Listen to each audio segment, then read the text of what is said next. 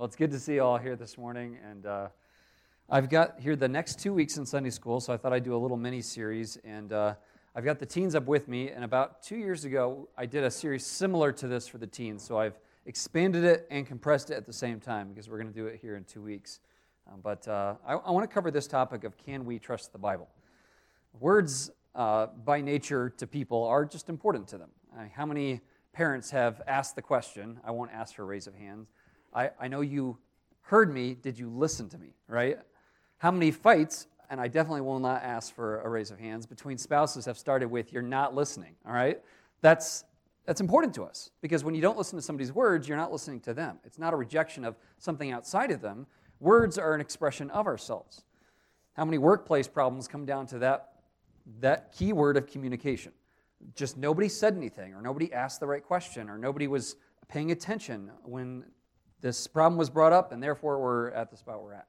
Words are important to people because they're important to the Creator. God values His words very much. And for that reason, people are expressive with their words, aren't they? We have poetry, we have soliloquies, we have plays, we use words constantly in those kinds of ways. We've found ways to express it in song and poem and verse, on billboards, in AI voices. I mean, it's everywhere you look, right? Words are important to people. In fact, they say that if you're going to do video, like on YouTube, the most important thing, if you're just starting out, is to get a good mic, not to get a good video camera, because it's your words that people listen to the most. They can forgive bad video, but not bad audio. We're inherently people who are word people, and Christians especially prioritize the word above all. We have this book because martyrs died for it. We have this book because translators gave their life to memorizing and studying ancient texts so that they could give it to us. Bible smugglers have sacrificed their lives the world over, centuries over. Christians have given to it. Right now there are dozens, if not hundreds, of translation efforts where people are giving money upon money to these things because we have to have the words of God. Words are important to people because they're important to God, and they're especially important to Christian people. Now, why is it that we value the Bible above everything else? Well, I thought I saw it flake out on me. Maybe it did. Just yell at me if you can't see something. This is our highest authority because it's God's speech, right? It's God's speech mediated by men, but they were carried along by the Spirit of God, all to glorify Christ. In this series, what I want to do is cover two basic topics. Today is God's commitment to His Word, and that will focus primarily on the Bible's own internal claims. Secondly, next week I'd like to focus on God's preservation of His Word, and that will focus primarily on historical analysis of how did God do this, and we'll talk about why that's the case even a little bit today. Today, I do want to focus on three basic concepts, and I will warn you ahead of time, I am going to, assuming that this cooperates, I am going to put lots of verses up on the screen. Number one, please do not feel like you have to write everything down. I will have the actual PDF of this available on our website right afterwards this afternoon. So if you want to grab that, you're welcome to do that.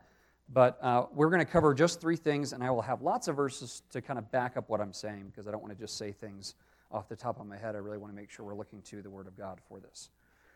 Today we're going to look at just three things: that God speaks His Word, that God confirms His Word, and that God preserves His Word. We're going to start to turn towards the next week already. All right? Does that make sense, kind of what we're going to do today? So we're looking at the internal Bible claims that God speaks, that He confirms, and that He preserves His Word. And then next week we'll look at historically how God has done that. And the question that we're trying to answer is, can we trust what we have? Can we trust that this actually is the Word of God? Let's begin today with looking at God's own commitment to His Word. Let's pray, and then we'll get started. God, thank you so much for your commitment to your Word. Even as we'll see today, this is not some haphazard book thrown together over centuries and stitched together to try to make sense. You have stitched it together so that it is a whole. And in that way, you have not only taught us truths that are consistent, that expand on each other but never contradict. You have illuminated more than just truth. You've illuminated yourself. This word is a declaration about who you are. Just like when we speak, those words are not separate from us. They're an extension of us. And in that same way, God, you have spoken and you highly exalt your words because they are a self-revelation. They tell us about who you are. I pray that you would help us today as we look at these texts, that you would convince us of the importance of your word to you, and that would translate to us placing that same level of importance on the Bible ourselves this week. We ask all these things in Christ's name. Amen. Well, like I said, we're going to focus on three things today: that God speaks His word, that He confirms His word, and that He preserves His word. And just to help you keep track, I'm going to put a little number at the bottom of every slide so you know when we've transitioned to one to the other, right? Today we're going to talk about, first of all, God speaks His word. We'll look under three different categories: that God speaks in creation, that He speaks through the conscience, and that He, most importantly, speaks in the Bible. The Bible is the thing that helps us interpret those other two. Assuming that mostly cooperates, let me know if it doesn't, because I'm still seeing it flicker. Well, you'll see the verses, all right, and you can grab this afterwards. Sorry for the disruption. First of all, God speaks through creation. This is how God starts. Genesis 1 starts with God speaking, and I think that's intentional. God already highlighting the importance of His word by the very act of creation. God could have created in lots of different ways, but He chose to speak. That tells us something about God's nature. God is a speaking God, we would say. God said, "Let there be light." What we find in the book of Psalms is that this isn't just some haphazard thing, that God actually speaks, and He does so in such a way that it says something about Him. It even is said like this, that creation, the heavens shout, they preach the glory of God. God's creation says something, that He is glorious. Romans 1 picks up on this, which we'll see in a moment, that His speech in creation declares His general glory. That speech is enough to make us accountable. Like I just said in Romans chapter 1, we're told that His invisible attributes, namely His eternal power, His divine nature, they've been clearly perceived ever since the creation of the world and the things that have been made. So people are without excuse. That doesn't mean they know the name of Jesus or the entire description of how somebody comes from a sinner who's an enemy of God to being a saint who's been saved by God. That doesn't mean that, but it does mean that His divine power, His divine nature, His eternal power have been clearly perceived. And notice there that Paul doesn't say they can be, but that creation is so clear in these two invisible attributes describing who God is that people have seen them. Now, the problem is how they respond to it, which is why Paul says people are without excuse for these two attributes of God. So God is God who speaks through creation. He speaks, but it's general, isn't it? That would be a very general form of revelation, and that's, in fact, what most theologians would call this, general revelation.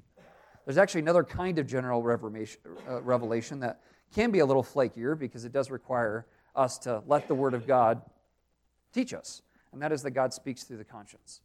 The conscience is that part of us that evaluates our own actions, our own thoughts, our own words, and either commends us or condemns us. It's that part of you that says, that was wrong, and you knew it. Now, everybody has that. In fact, when if you were to go right now, I'm not a Disney World or land person, but I know we have some in here. I will not ask for a raise of hands. Or I don't know if there's like a Disney chant everyone does. I'm not sure. I don't do that stuff. But imagine having to stand in a line for like 25 hours to see a ride. All right, now if you're in that line, I do not like lines, but let's say somebody cuts in front of you. Or let's say you cut in front of somebody else. Everyone in that line immediately is going to be upset, right? As they should, because lines are the worst. But if they do, people aren't upset because they say, hey, that's not my preference. We've decided that that's not okay. People will actually say that's wrong, right? There's an actual condemnation of that. That action is out of line, and everybody immediately agrees to that. These are the kinds of things that point to the fact that we have a conscience. The Bible speaks about this and says that people's consciences bear witness against them. And their conflicting thoughts accuse or excuse them. That's the whole condemn or commend them. But the conscience itself can be defiled, right? We can have a conscience that's out of whack, which is why we shouldn't always just follow our conscience, right? It is a form of God's general revelation to us, but it is one, just like creation itself, that can be defiled. 1 Corinthians 8:7 says that this is exactly what some people have done, that they offered food to an idol because their conscience was defiled. Our words, the Word of God then has to govern how we see creation, and it has to govern how we use our conscience, right? And that's why this final section here that God speaks His Word focuses on the Bible itself. It's this authoritative revelation that informs how we look at the other two. There's plenty of people who will go outside in nature, enjoy nature for what they see it as. But without the Word of God to interpret that nature for us, we don't get the benefit that the Bible wants us to have. Same thing with the conscience. The conscience can be a good guide, but without the Bible as the governing force for how we apply that conscience, it can too get out of hand. See all Disney movies. I don't mean to trash Disney today. Suddenly that's what's happening. But the Bible is that governing force, isn't it? All Scripture is by God's breath. This word Scripture, as we'll see in a moment, is just the word for writing. But often when it's used in the New Testament, especially, it's talking about God's writing, or sometimes Paul will say holy writing, by which they mean like the sacred text, the sacred writings, the things God has given us. This word writing, then, here, Paul clearly means all of the Scriptures that they have at this point, the Old Testament. All Scripture is breathed out by God, and it's profitable for teaching, for reproof, for correction, for training in righteousness. But the important part here is that it's God's own breath. It's God's self-expression. It's God speaking to us.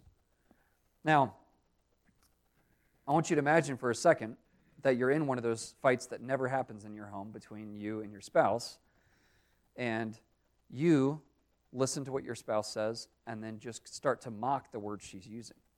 And say, well, you should never have used that word. That's a stupid word for, what's going on. And she gets frustrated and says, why would you do that? And you say, well, it's just your words. I'm just picking apart your words.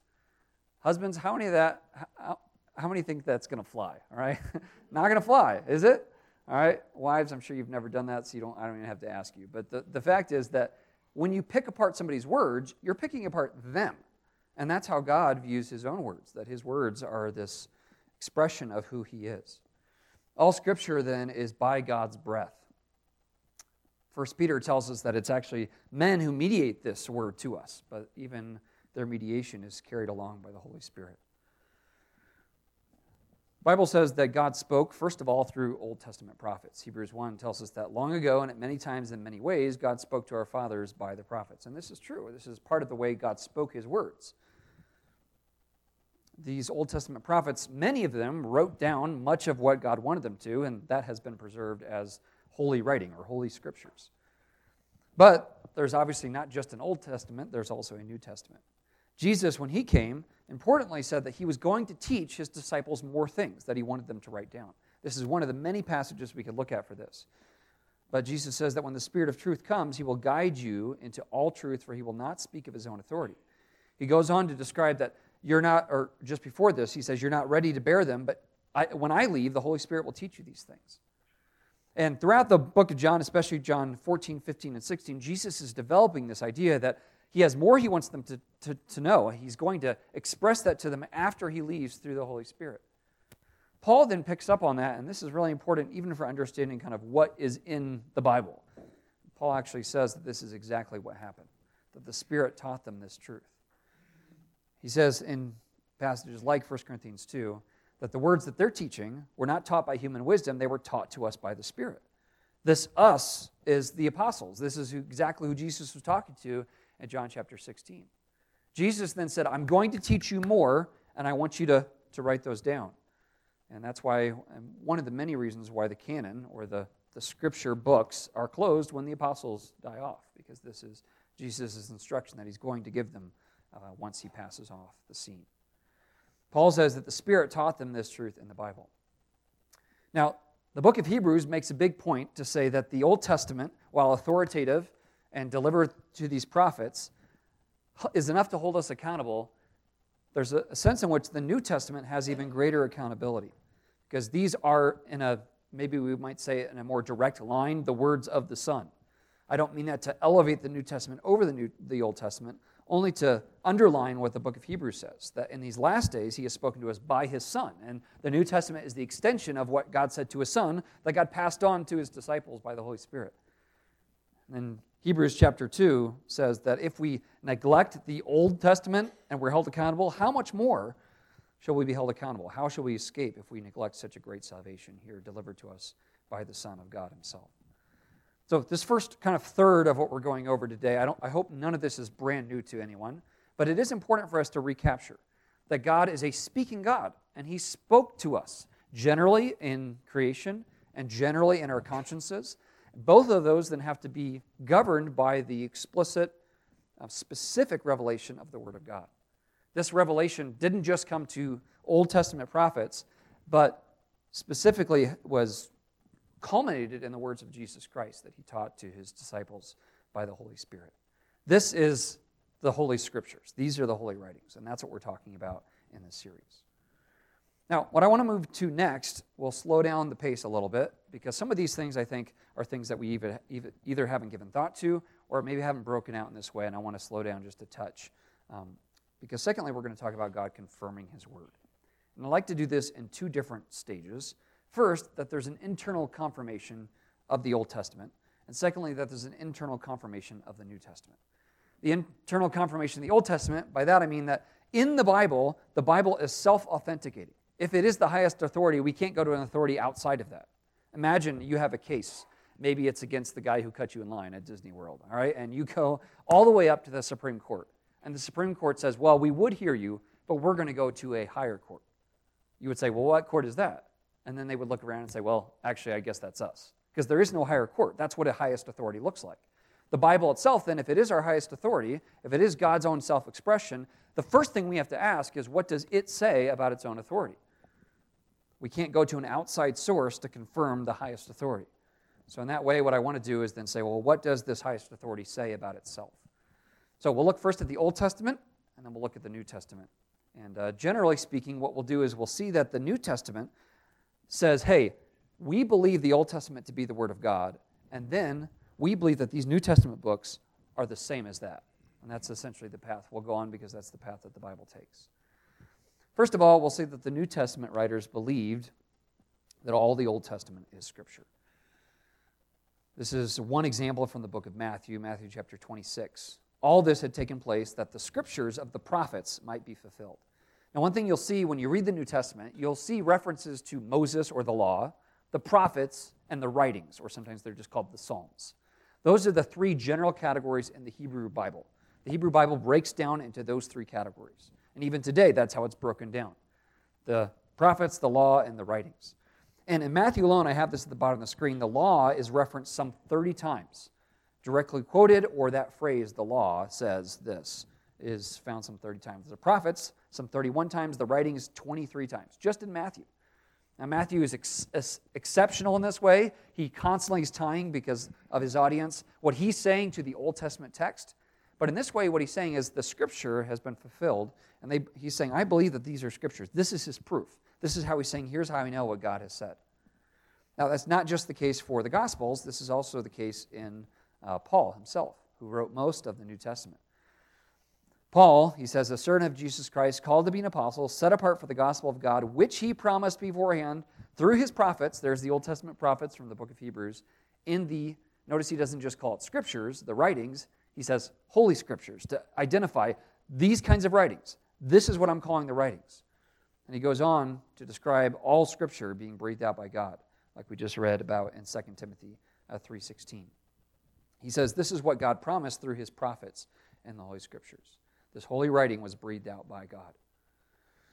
Another example of this is from Peter, and I'm just really handpicking just a few of these for the sake of not overwhelming it, which hopefully I'm not doing with all this text. The New Testament writers, like Peter, also say this. He'll do things like this in 1 Peter 2. This happens all throughout the Bible, the New Testament especially. 1 Peter 2, verses 6 through 9, he quotes a bunch of things, and he calls it Scripture. He says, behold, I'm laying in Zion, and you see all these underlined sections. Well, if I were to overlay here, you'd see he'd be quoting from Isaiah, from Psalms, from Isaiah, from Deuteronomy, and from Exodus in this little chunk. Now, you'll notice Isaiah is in which category? We've got, remember, the law, the prophets, and the writings, which would be like the poetry. Where's Isaiah found? Prophets, all right? How about Psalms? Writings. How about the law? Which ones are the law? The left ones. Yeah, the ones left. All right? Deuteronomy and Exodus, right? And what he's doing is he's quoting from these things intentionally to basically make his case from every section of the Scriptures. And he's saying, Scripture says this. And then he quotes from each section to say, this is what the Scripture says. Peter does this, as do many other writers throughout the New Testament. Now, one quick note, you'll see here we've got quotation marks. That's because some of these are direct quotes. Some of these are more allusions. In Peter's manuscript, there was not quotation marks. We put these in afterwards to show this is a direct quote, but you'll actually find that phrase,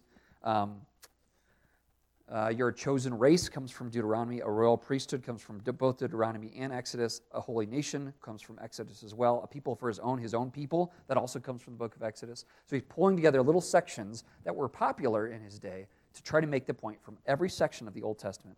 This, he calls it, is Scripture. In the Scripture, it stands this way.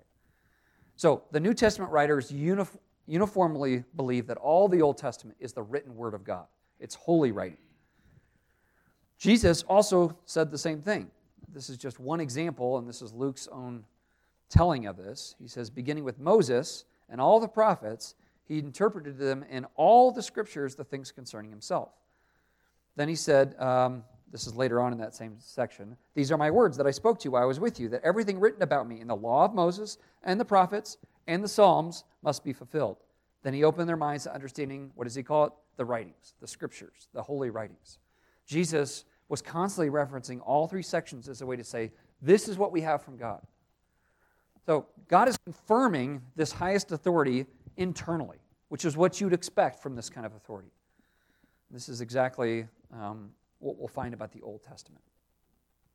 Now, this Old Testament confirmation then gives us an opportunity to compare something new with it, right? We would say it like this: if something new comes along that claims to be the Word of God, but it contradicts what we know to be the Word of God, it cannot be the Word of God, right? That's how it works. If we have something that we know to be the Word of God, that all the apostles, that Jesus himself says, this is the Word of God, and then we have something new that comes along that contradicts that, that says something that's opposite to what it says earlier, that doesn't build upon it or extend from it or is not anticipated by it, this cannot be the Word of God. Now, that's important because the Word of God isn't just arbitrary language that God is throwing out, right? The Word of God is an expression of who He is. God does not change. God does not morph with the times, as much as people out there would want Him to, right? People want to twist God and put Him in little buckets and make Him change to sound more American or make Him change to sound more this or that, but God doesn't. And the reason that the Scripture shouldn't change is because God doesn't change. These writings aren't just writings about random moral truth. They're an extension of God Himself. So unless God is changing, His words cannot change fundamentally. Imagine like this. I open a letter that purports to be from Megan. Maybe the handwriting even looks just like her. I open the thing up and it says, hey, loser. Whoa, what's this about? And then she just proceeds to destroy my character and says, like, see you later, Megan. Now, I would know immediately this is a forgery, because that's contrary to everything I know to be true about her, right? And that's what you would do as well. That's part of the self-authentic nature of a real relationship. When God speaks, He speaks consistently. And so we would expect that if the Old Testament is Scripture, that anything else He'll give us as new revelation has to conform to that. It has to agree with it. It has to align with it, because God doesn't change. Not because of some arbitrary rule that people set up, but the Scriptures themselves are a self-expression of who God is. It's not just a set of moral truths that can change as the times change. So in that way, when we read the New Testament, the question we should be asking is, does it align with what we know to be Scripture? And what the New Testament claims is that it does. There's this internal confirmation of the New Testament. Now, it does this in a bunch of different ways. One of the ways is by anticipating the New Testament. The Old Testament, the New Testament, we could say it like this: the New Testament doesn't come from nowhere. It's been waited on. It's been anticipated. The Old Testament keeps hinting that there's more to come. Examples like this. This is just one example from the book of Titus. I gave you another reference there in 1 Timothy. He says, we're speaking in hope of eternal life, which God, who never lies, promised before the ages began and at the proper time manifested in His word through the preaching with which I have been entrusted. And in this way, he's saying, God had promised this ahead of time. He's told us in His word. Now I'm declaring it to you. In this way, he's saying it was anticipated. Another example of this would be like the New Testament or the New Covenant itself. This is from the book of Hebrews, but you could also look at the actual New Testament, New Covenant text, like in Jeremiah 31. He says, in speaking of a new covenant, He makes the first one obsolete. What is becoming obsolete and growing old is ready to vanish. In other words, in the Old Testament, there was this anticipation of this new promise that God was going to make. This new promise, this new covenant itself. The word testament actually means that. It means a covenant. The New Testament is, in a very real way, the expression of this new covenant. This is what the Old Testament predicted, that there would be this new covenant, and Jesus says that this is what the New Testament is. Another way in which this is confirmed is that the Old Testament points to this Gentile salvation, which was yet to be realized. In the New Testament, this is exactly what we see as the core history of the New Testament. Jesus dies, and then what happens to the early church? But they scatter everywhere, and what it looks like is the whole world being saved. Jesus, in his final days, says this exact things to his disciples, doesn't he?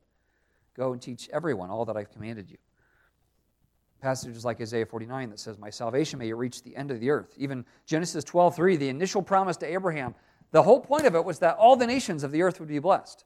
The Old Testament had been saying this all along, that this promise God had made to the people of Israel wasn't just for the people of Israel, it was for all nations, and yet they hadn't been realized yet. It's the New Testament where we see that come into its full view. So in all these ways, the Old Testament anticipates that there is more to come, that there is a new covenant that would be expressed in new scriptures that align with, but are anticipated by the Old Testament. I want us to turn to a couple of these texts, and if you want to turn with me to 1 Timothy chapter 5. I got to make you turn at least a couple times today, so that's why we're doing this. 1 Timothy chapter 5 and verse 18. Another way that the New Testament is confirmed as Scripture is that it's set next to the Old Testament.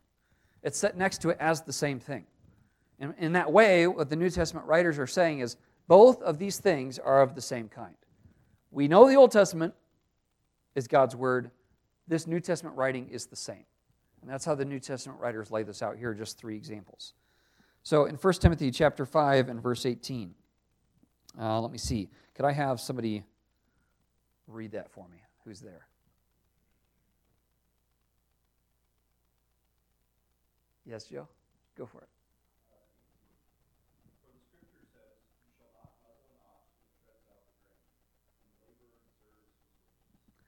So you'll see that there's a quotation from Deuteronomy, and there's also one from 1 Corinthians. This is Paul likely summarizing some of Jesus' teaching, which is why they put it here in red. There's also similar phrases like this in the Gospels. So in the same way, it's saying, for the Scripture says this and this. The Old Testament, Deuteronomy, and this. Secondly, we've looked at one from the law. Let's look at one from the prophets. This is 1 Peter chapter 2, verse 6. So if you want to turn there with me.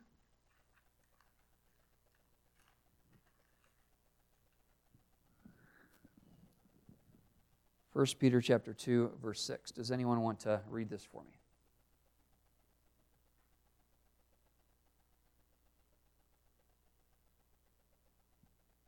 I need someone to read. All right, Megan? Thank you.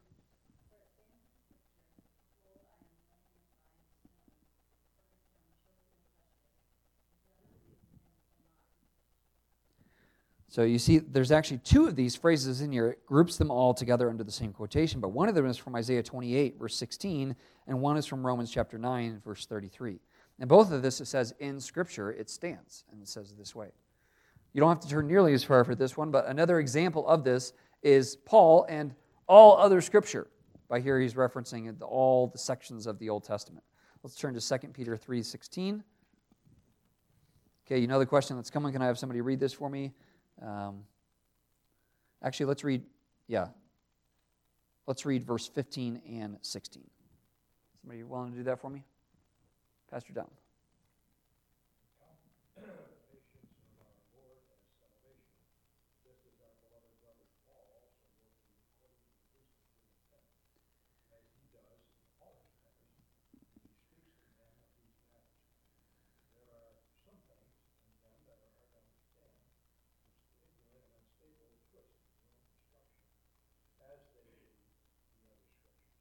You can see there what he's doing is he's taking all the letters of Paul and then saying people twist them just like they do with other scriptures. And by saying other scriptures, he's saying Paul is Scripture. What Paul wrote down for you is holy writing. It's writing from God himself. So in this second section where we've seen that God confirms his word, he does so internally. The Old Testament is confirmed by all the New Testament prophets and Jesus himself. And then the New Testament is confirmed in part by being placed next to it, by being anticipated by the Old Testament, by confirming what's been said, by building upon it but not contradicting it. In this way, God confirms the Bible itself. So God speaks, he's a speaking God, and God confirms his speech. And he does so internally, which is what we'd expect of his highest authority. Now lastly, what I want to turn to is a very kind of the briefest section we'll have, because this will be what all of next week is about. God preserves his word. Now, I want to look under two headings. One is what God says about preserving his word, and two, what God doesn't say about preserving his word. And both are important, all right? And then next week, we'll explain why we're going to look at mostly history next week as we go through here. First of all, what God says about preserving his word. God says that his word will endure forever. We have examples like this, Psalm 119:89, that God says, your word is firmly fixed in the heavens. It doesn't change. It's not even in that way able to be corrupted. It's fixed in the heavens.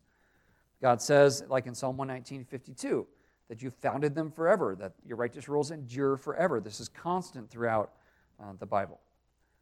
Or like in Isaiah 40, verse 8, that the grass withers, the flower fades, but the word of our God will stand forever. So in this way, God says, my word will always endure.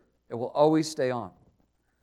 But it's not just that it exists, it's that it proves to be the case. It proves to be true. It proves to be the truth. So passages like Proverbs 30, verse 5 say just this, that every word of God proves true. You test it, the word here is like test something under fire, and it comes out gold. God's word is always proven to be true. Or like Isaiah 55, God's word is proven to be true because God's the one who said it, and God's the one who will make sure that it happens. So he says things like this, that whatever I say, it shall accomplish that which I purpose, and shall succeed in the thing for which I sent it. Or like Matthew 5, verse 17, Jesus himself says, until heaven and earth pass away, not an iota, not a dot will pass from the law until all is accomplished. These two words are words that are connected to the way that Hebrew scribes would write. These little dots, these little squiggle lines, even little turns on a letter. Not one of those will pass away, Jesus says, until it all proves true. By which he says it's not going to pass away. God's word always proves true. Jesus says this even more explicitly when he says things like, the scripture cannot be broken. It will do what it says. Or, your word is truth. Categorical truth. Not can be truth, not can be perceived as truth, it's truth. This is what God says about his word, that it's always going to endure and it will always prove to be true. Now, what does God not say about preserving his word? All right, now, we could put anything here, but there's one important thing that God doesn't say, and that is simply this, how he's going to do it. God doesn't say how he'll do this, he just says that he will. This is where a lot of times this conversation about preservation can get kind of off track, is people start to put in God's word, in God's own language, things he didn't say. God doesn't tell us how he did it, he just told us that he would do it. So it's up to us then to ask the question, not if God preserved his word, but how did God do that? And that's why next week what we're going to do is look at history and ask this question. Since God said he did this, let's go see how he did this, right? And so that's what we're going to do next week, is look at this preservation. Now today we've been talking about God's commitment to his word, that he speaks, God speaks his word, he confirms his word internally, and that he said he will preserve it. Next week we're going to look at how he did that in history. We're going to look backwards and say, since God loves his word so much, he treasures it, he confirms it, he says he'll preserve it, how did he do that? And can we gain confidence in the word because of the way he did that? I want to end, though, with this passage and a few applications. Psalm 138. You can see how Jesus, or how God himself, doesn't separate himself from his word. God doesn't say, well, there's me that you can experience kind of personally and in nature and all these other ways, and then there's the word, and that's over there. He actually exalts them together. Psalm 138 says, you've exalted above all things your name. That's who you are, and your word, because that's his self-expression. That's who he is. It's a revelation of himself. This is God's own perspective on the authority, the importance, the significance of his word. Now, what does all this mean for us? I think a lot of today hopefully was a review for you. You're right, God does talk about his word like that. Wow, God does really highlight the importance of his word. God does confirm his word, but that means nothing if we go out of here and say, well, great, now I know more. That's not why. This is not the more you know, like ending, all right? Why is it important to us? How should we respond to this? Well, I think most obviously probably is that we should read this. I don't mean like come on Sunday and have a Bible with you. I mean like you should read this yourself. If these are God's treasured words that he said he's going to preserve in part for you, then it's our job to actually listen to it, not just to hear it, to borrow from you and your children. To listen carefully to the Word, to revere the Word of God. There are different ways to listen to the Word of God. Am I right? You can come as a critic who every time you hear God speak, you decide, I don't really like that. I'll take that part. I won't take that part. That's how most people listen to the Bible. Even many people who come to services just like this. They say, let me hear, then I will evaluate, then I will obey. But there's a different kind of listening when you know the words you're listening to are the words of God. When you're reading the Bible, when you're hearing this taught, the question to ask is now, if this is true, but since this is true, how will I respond? It's a totally different perspective. It's the only time that you can say, you know what, I will turn off the evaluation center of my brain if this really is the truth. And the question is not, is this true, but how will I obey this? How will I respond to this? There's a way in which that's the only time you ever listen that you should listen like this. Now, most of the time, kids should listen to their parents, right? But it's possible that parents guide you astray. I'm sure given bad advice as a parent, and I'm sure I've heard bad advice given from parents to children. It's possible that you say, you know what, my parents mean well, but what they actually said isn't the right thing to do here. It's possible when your boss says the same thing. Isn't it true that you should evaluate what you're being asked to do? Is this morally right? Should I be doing this? Every other speech we hear is a speech that first goes through a filter. But if this is the ultimate authority, we don't get to stand over it. We don't get to be the Supreme Court above the Supreme Court that decides whether or not it's true. There's a different kind of listening that's required if this is the Word of God. What I'm saying to you is that this is how God describes it. So we have to listen differently. There's a way to listen that says, God, before you say a word, the answer is yes. God's the only one who gets that from us. And it's because of what we've looked at today. And finally, I'd encourage you to engage with the Holy Spirit over His Word. That as you read, you're not reading a book that's static and cold and lifeless and outside of you in that way. You're reading a book, and if you're a Christian, the Holy Spirit inside of you, these are His words to you. So often I hear Christians say, I just wish I had a word from God personally for me. My friend, you do. Jesus said this was better than Him being there, which is a remarkable thing to say.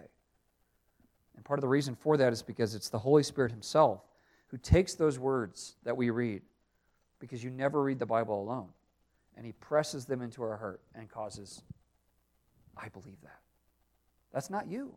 That's the Word, that's the Spirit of God taking the Word of God and causing change. So as we read this book, let us be reminded that we do not read it alone. You never have. If you're a Christian, you always read this with the Holy Spirit. This is not some static, cold, academic exercise. It's an engagement with a person who's spoken to us and gone to great lengths to confirm that this is His word to us. Now, this is just a very, very brief overview of this topic. But if you have other questions about this, I'm always happy to answer them. But I hope I've done enough to show you that the Bible says these are the words of God, and we can trust these words. Next week, what I want to look at as more confirmation of the fact that we can trust the Bible is that God has preserved His word, and He's done it in some miraculous ways. And when we see that, I hope to even confirm more what the authority says, that this really is the true word of God. Let's pray, and then we'll take about 10 minutes before we gather together for worship. God, thank you for your word. You are a God who speaks. This is not some impersonal declaration of moral truths that we have either assent to or we don't, but it's just an opinion that we can accept or reject. These are the words of a person. And for that reason, rejecting the word of God, questioning in that way as a critic the word of God, is to question God Himself. This is how people talk, and this is the reason, because they were created by a God who speaks like this. Thank you for being so clear and confirming your word. Thank you that you've given us your word, preserved and even in our own tongue. What a blessing to have this. And so let us read carefully. Let us listen carefully. Let us revere your word. Listen like a worshiper, not like a critic. And let us read it with the Holy Spirit, that He would teach us and that we would accept your truth by His help. We ask all these things in Christ's name.